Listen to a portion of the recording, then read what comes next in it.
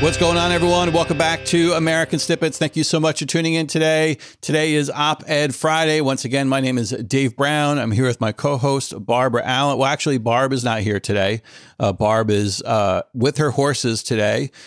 She's taken a leave from our Op-Ed Friday, and she went to spend a little bit of time with her horses. She hasn't seen them in a couple weeks.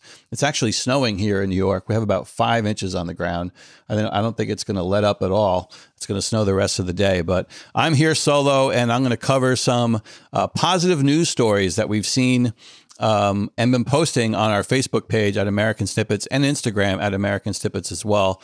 And wanted to maybe just kind of recap those, inspire you a little bit, get you up to speed with what's going on in the news here on the American Snippets podcast.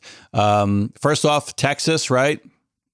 Even though it's snowing here in New York and it's cold and we still have the power on, but folks in Texas don't. There's a couple million people out there who've been without power for, I think, almost 6 days now. And all we've been hearing about is the electrical grid and why, and the cold snap and wind turbines and so on and so forth.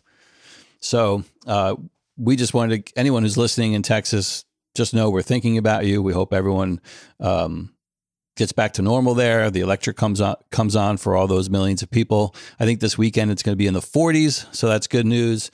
And you guys should be back to normal very soon. The other story that was big this week was Rush Limbaugh, the passing of Rush.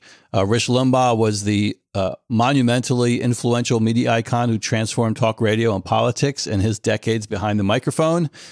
He basically shaped the modern day conservative movement and Republican Party. And sadly, he died Wednesday morning at the age of 70 after a long battle with lung cancer.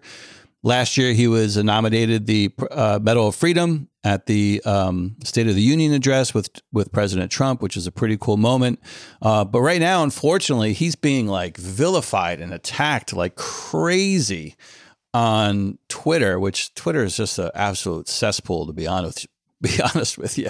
But people from the far left and celebrity and Hollywood types are just saying some really mean and nasty and vile, disgusting things about Rush Limbaugh. And it's just like, what does that say about you? I mean, people are saying, thank God the cancer killed the cancer, or, I wish, Rush is going to hell. And I mean, just stuff like that over and over, and you see it, and it's like, man, what is wrong with these people? I mean, I didn't watch much of Rush. I didn't listen. I mean, watch. He was on the radio. I didn't listen to much of Rush, maybe a couple times.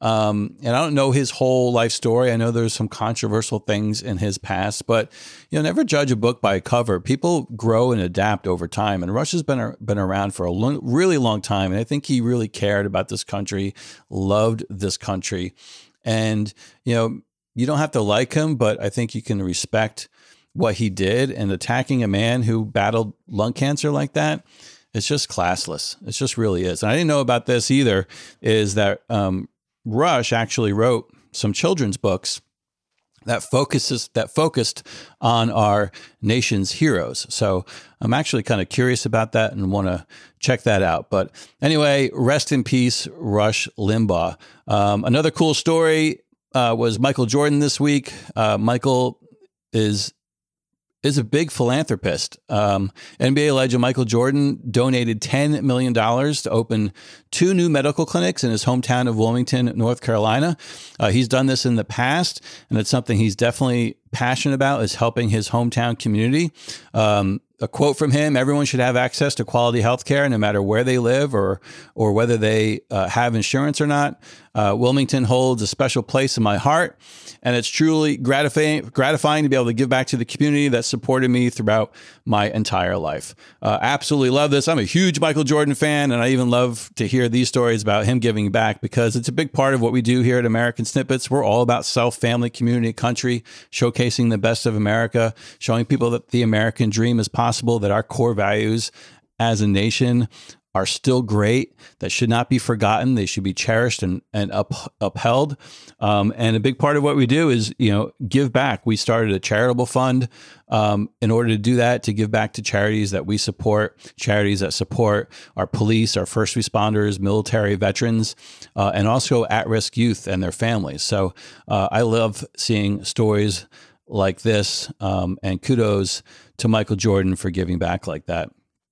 Another cool story in the news was the TSA officer. I'm not sure if any of you saw this, but we did a little article on American Snippets about it. TSA officer pays for a family's cross-country flight after they got, I think, some delays or something like that. But he basically came out of pocket after a 3,000-mile mix-up to fly this family to Maine because they couldn't afford to do so. So he took it upon himself to do this good deed and pay for their ticket to fly across the country. So pretty awesome. He wanted to be unnoticed about this, but people catch on. And his story basically went viral across the web, which rightfully so. He deserves the credit, and it's a great, heartfelt story that definitely should be heard. And another cool story was this third grader who inspired legislation to help those with hearing loss. At only 9 years old, Allie Tublin has inspired legislation in Congress that could help thousands of Americans pay for hearing aid devices by mandating insurance companies cover those devices. And it all started with Allie writing a letter to her elected official about her struggle to hear and the importance of a bone-anchored hearing aid that she uses to treat her hearing loss. It's a device that most insurance companies do not cover, and it can cost up to $10,000. So after receiving her letter, Republican Joe Neguse, I hope I pronounced his name right, established Allie's Act, which is a bill that would require insurance providers to cover these devices, as well as the implants that might be needed for children and adults from the birth to the age of 64. So really cool story. Kudos to Allie Tublin, the 9-year-old who inspired legislation to help those with hearing loss. And the other story this morning was with Dak Prescott, the Cowboys quarterback, and Matthew McConaughey, who teamed up with a nonprofit organization called Our Calling in Dallas, Texas, and they delivered 1,000 meals to homeless people who are suffering from the cold weather out there right now. All these homeless individuals are staying at the Dallas Convention Center. So just another really inspiring, awesome story about giving back. People who at a higher level, who are not forgetting where they came from and are paying it forward, giving back to their communities, which is something that, again, here at American Snippets, we are all about.